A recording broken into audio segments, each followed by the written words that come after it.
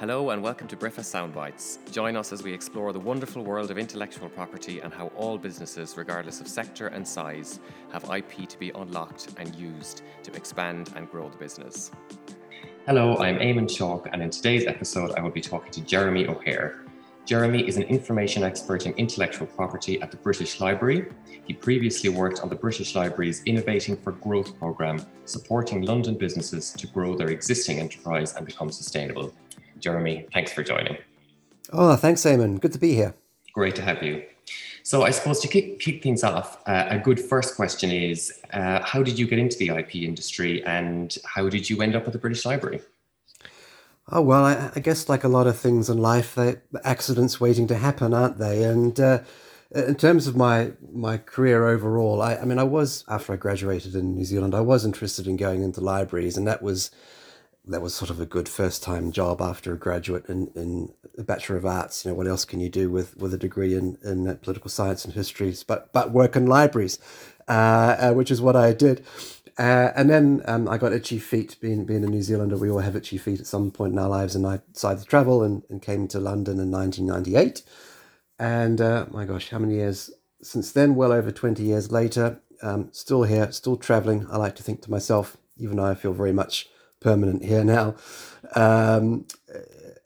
I got into libraries here in the UK and eventually found my role at the British Library at the Business and IP Centre. And then over that course of time working at the British Library, have now not coincidentally found my way here into the seat to do with IP, intellectual property. So I really started getting very interested in intellectual property when I was getting involved with the business side of things, because I think it's fair to say when we combined our two collections, the business collection and the intellectual property collection, we joined them together for a reason, because the thinking was that business and IP are very much interlinked with each other, and so it made perfect sense that we would work holistically. Just as you're saying that, I think it's interesting because we've seen from our own perspective as IP lawyers that very often IP is something that businesses think about almost as an afterthought. And really it's kind of in recent years that people see that IP and business are inextricably intertwined. And so, for the BIPC, the Business and IP Centre, to be set up at that time and have anticipated that symbiotic relationship is really good. But you came to libraries first and then to IP, which is interesting. Yeah, so I came more from a business information background. That's what I'd picked up in previous roles here in the UK in libraries, and then discovered the wonderful world of IP, and in particular more the historical side of things, the historical patent collection, which we have, which is really the National Library for patents. You know, we are the sort of library for the IPO in that sense. And we would have lots of queries around historical patents, but then of course, as we merged and we gave more business advice, the natural service arose that we would give IP support as well, and that's around what you might need to know to file patent applications, and then expands the trademarks, designs, and then copyright as well, of course, the whole gambit of things. So we very much expanded and integrated that part of our service together with the business section, and over time we got well conversed in each other's languages, if you like. The business team would learn IP and IP would learn business, and so that was the case for a few years. And then subsequent to that, I was able to get a position in a scale-up program, which we were awarded funding for through the European Regional Development Fund, called Innovating for Growth Scale-Ups, which is still running, which is a good thing. And as part of that 3-monthly service of advice for scaling up businesses, they would see a number of consultants in different areas. They had the opportunity to speak to an IP attorney on that program, and after a few years, we were able to discover Briffa, and you applied, and we were delighted to have you as part of the service delivery there on Innovating for Growth Scale-Ups. And I got even more interested in IP, having sat in and overheard many conversations I know between you and your colleagues and the businesses on the program, and that certainly whet my appetite. I thought, my gosh, this this is not as clear cut as I thought, and the scenarios that people would sometimes accidentally or not fall into with their IP, and just looking at the options and understanding what their positions or relative strengths of their cases might be, or just simply how to mitigate against things that could potentially go wrong. All these sorts of conversations for many different businesses and many different backgrounds just again underlined to me how important having good IP conversations are, and factoring that into a business's strategy, absolutely core and key. So I learned a lot, and I was even more inspired through that. And then just recently, a position came up.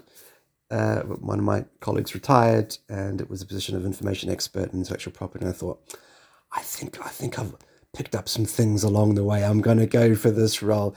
This is for me, and I have never looked back. And it's been absolutely fascinating. And I'm looking forward to even more, just discovering about IP and learning more, and helping people. That's what it's all about. We're here to help and point people to the right places for help too. Absolutely. And it's interesting that you mentioned the Innovation for Growth program, because it is one of those programs where you see businesses from all sorts of sectors with all sorts of issues. And, you and I have both seen in meetings with businesses there, a common theme is, I suppose, a lack of understanding about the breadth of IP that's out there, or an assumption that when people say IP, they necessarily mean something registered like a patent or a trademark. And very often the first and biggest job that we have is disabusing people of all of that, and deconstructing the whole business, and looking at things like maybe valuable know-how or confidential information, things that maybe people mightn't have thought could be registered as designs, things that people mightn't have thought could be registered as trademarks. So yeah, there's definitely, as you say, it's complex. The devil is very often in the detail.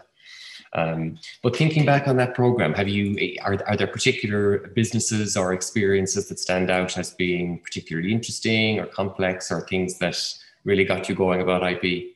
Oh, for sure. I mean, I think let's just say there are general trends that I notice without going into details, but the number of infringements around trademarks or borderline disputes with other trademarks was a fairly regular occurrence. You would have at least one business every quarter. I mean, we'd take on 20 a quarter, and through the program, on average, at least one which would have some sort of potential trademark issue that I have to look at.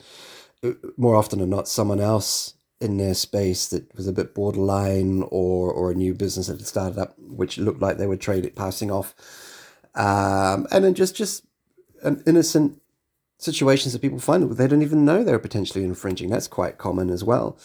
A few times we've had people just simply rip off their website and claim to be them and not, and they would sort of be fly by night situations, and it's a case of doing what you can, cease and desist, whatever. That would happen quite a few times. And then there've been outright product theft, taking designs and remaking and reusing and reselling shamelessly. So that's a little more rare, but it happens. It happens enough for it to be an issue that needs to be talked about. So, no, there's always something that would pop up. And it's interesting that you say that the ones that are rarer, where it's a carbon copy of a product has been made and sold, is usually the one that's the easier problem to solve. And the things that happen more frequently, like brand similarities or passing off type situations, are very often more difficult to solve, because the trademark hasn't been registered, or the trademark isn't that similar. And I think one of the conversations that you and I have had with multiple businesses in meetings is emphasizing the importance of the brand. It's the one thing that every business has in common, whether you sell a product, whether you sell a service, whatever your sector. The one thing that every business has is a name and probably a logo that they're using as the brand identifier to communicate with customers. And very often it's undervalued, because people assume what I sell is more important to protect than my identity. It's more important to get the patent. It's more important to get the design, and people often neglect the trademark, and then you have brand issues. Oh, I couldn't agree more. And I think it's interesting. having you on the program and us hearing these scenarios and learning even more about what, we can think these things, but what's happening out there in the world at large, that's the bigger question, isn't it? And when part of that world comes into your offices and you see cases like this, well, there's something more significant happening. And what we've learned from this experience is absolutely emphasizing and re-emphasizing the importance of brand and trademarks, because I couldn't agree more. The brand is your proxy business. When you're asleep at night, that's the thing that's doing the work for you, and that's where the value really lies in that trademark. Sure, the registered, documented, legally protectable aspect of the brand, but it's the thing you can actually hold on to and defend. And at the end of the day, the bigger the business grows, the better the value and the customer perception of the service or the product. Hey ho, the value of the trademark grows along with that as well. And who wouldn't want to invest in that at an early stage? To me, it's almost, top 10 things on your bucket list to do in terms of starting a business is get that name sorted, look at a trademark seriously, register it. I mean, for the sake of a few £100 online, and we can speak to experts and to get the support there as well to make sure you get it through as best you can. It's an investment worth making for the long term. Yeah, and as early as possible. And I suppose that kind of leads me on to a question that I wanted to ask you, which is about I suppose changes that you've seen in the IP industry. I mean, do you feel like there is better awareness now of things like the importance of branding, even the fact that lots of businesses are just purely online now, and so being able to exercise monopoly control over things like a domain name or a Twitter handle all links back to having that trademark certificate in your back pocket and being ready to wave it at someone if you have to. Do you feel like, younger businesses are more switched on to things like IP and trademarks now? I think they're certainly more switched on to brand and building profile, without a doubt. I think that's now, because you can be quite small, you can be what they call in the business a challenger brand, whatever that means. But you can eat away at some of the larger names and carve out your own space. And again, that's through your brand and everything that stands for. Of course, it's not just the name; it's everything that's wrapped up around that. So yes, that is something I have noticed, but it's still, even today, but let's face it, when you're starting a business, you don't know what you don't know. There are many things that we discover I'm not an entrepreneur, I've served many of them, but it seems to be the common pattern is that you just go ahead and you do what you can do, and then you discover these things as you go along. And there's always this need, not so much for educating, but for clarifying exactly what it is that people need to know. People have heard of trademarks and patents, but they may not quite know how it applies to them in their situation right now. And that's where I think the real useful conversation is had, where we can help them to clarify exactly what it is that they need in their IP with their business right now, and help them to nail down a bit of a strategy to get there and to prioritize what's important. Because, there are many forms of IP, but some of them will be more pressing and urgent at different times. And it's a case of, I think, the founder making the right decision at the right time and where to invest. Yeah, I couldn't agree more. And it's a point that we try to emphasize to people or to clients that come to us for help at Briffa all the time. It's very easy to put your head in the sand after you've had that initial conversation about IP, because invariably somebody who's kind of done their job properly and done that deep dive into the business and talked about trademarks and passing off rights and registered designs and unregistered designs and copyright in various different materials and database rights and know-how, at the end of it, you kind of say, God, how am I going to do all this? And actually, it's after you've done that identification step, then it's the next step, the commercial advice and looking at what markets you're targeting, looking at when, whether you're pre or post revenue generation, looking at what products are happening first and putting a structure and a plan in place so that you can do things in bite-sized chunks and actually say, okay, we're going to get the trademark sorted out, this month or next month. And then in 6 months' time, we're going to review our contracts. And, a few months later, we're going to do our data protection documentation. Yeah, I think it's marrying that commercial understanding and awareness of the business and the market and linking it back to all of those little IP jobs that need to be done. It's quite important. But yeah, it's good. It's good to hear that awareness is increasing, I think. And what about other changes, not even necessarily to do with IP, that are affecting the businesses that you're meeting? Do you think things like, I mean, technologies, we could talk about it endlessly for hours, but even, political factors, things like Brexit, the pandemic, obviously. I'm still trying to get my head around it. I'm assuming you getting your head around all of this, the day-to-day legislative impact of this change. I pick up bits and pieces around how things have shifted, obviously as a result of Brexit.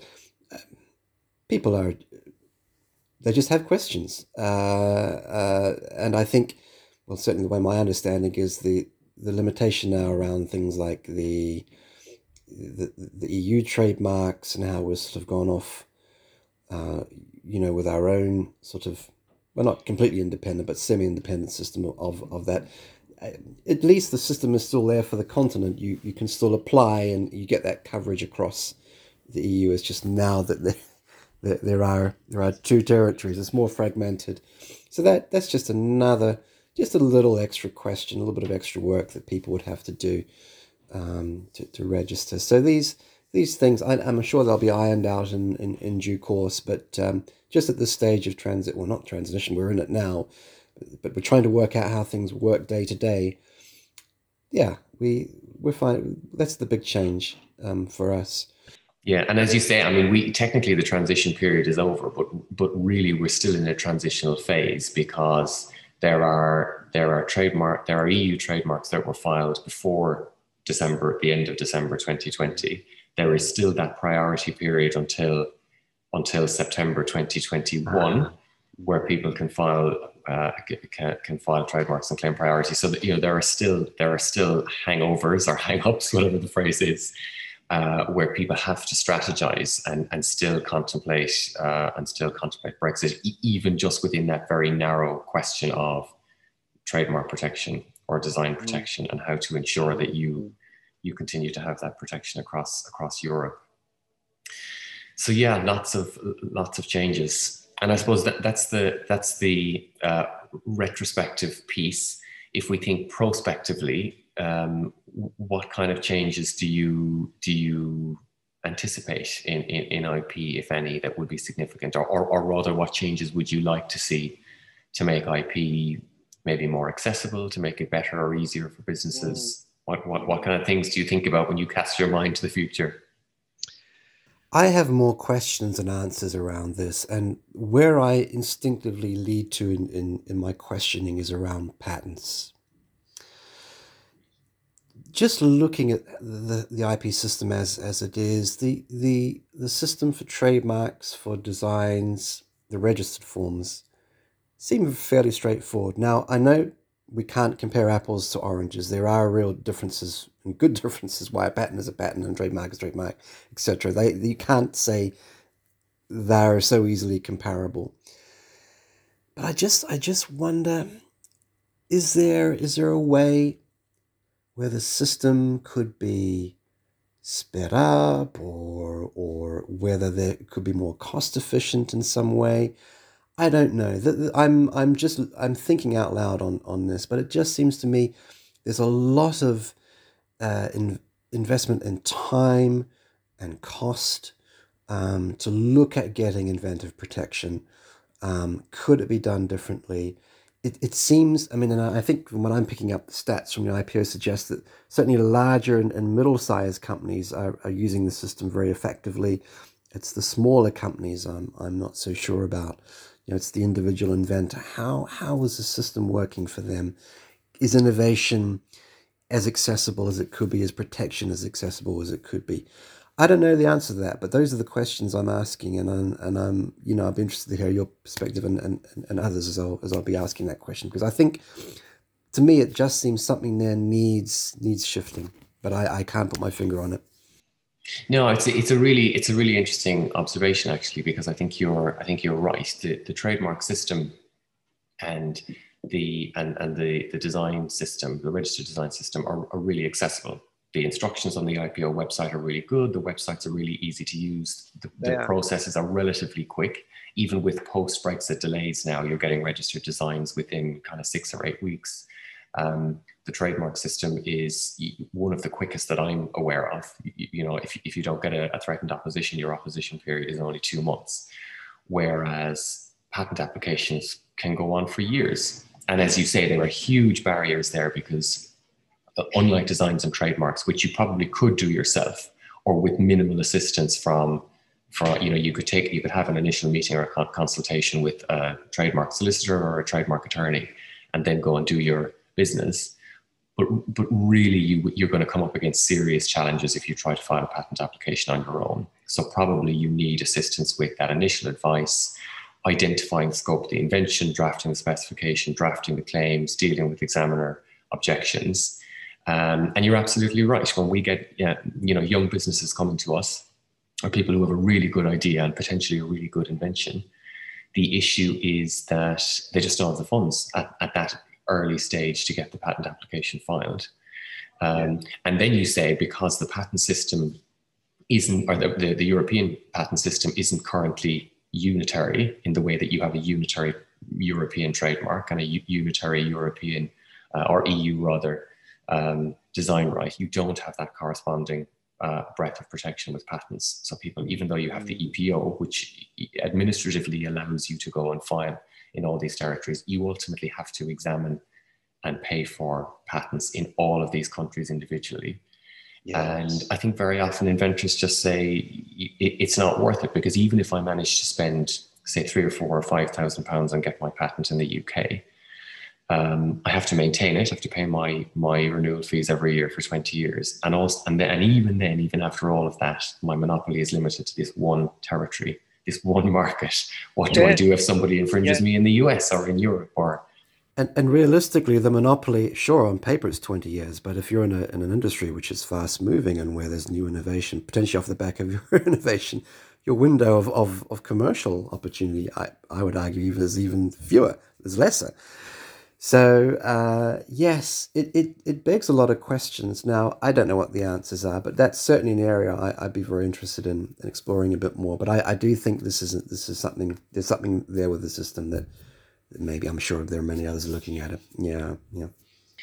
That brings me on to my kind of last substantive thing that I wanted to ask you, because you are an expert in IP. And that is, if you were advising a business today, someone sitting at home listening, thinking, I have a brilliant idea for a new product, for a new service, for a new business, what's the advice that you would give? What are your few bullet points? Well, first of all, I'd be very encouraging and supportive. That's great. You've got a new idea. You've got a new product idea or business, whatever that is. One thing I've picked up on is that people's creations are very personal to them, and they get very, very emotionally attached to it, and they get very excited about it, and there's a passion that naturally comes out from the opportunity of what they could potentially do. So I want to go with that. I want to encourage that and run with that. However, alongside that, my advice to anybody, and this is what we would do in this situation, is also to inject just some grounded realism around what they need to do. What are the next steps? It's great to have that gas in the tank, that enthusiasm, but at the same time, let's just balance that with, okay, let's talk about the steps. What do you need to do? And we have a mantra, and I picked this up from one of our advisors actually on the Scale Up program. I absolutely love it. I wish it was my own. I'll claim it as my own for now. How about that? Copyright infringement. And this goes for any business, any product, any invention. And I really believe it is not to fall in love with the solution, but to fall in love with the problem.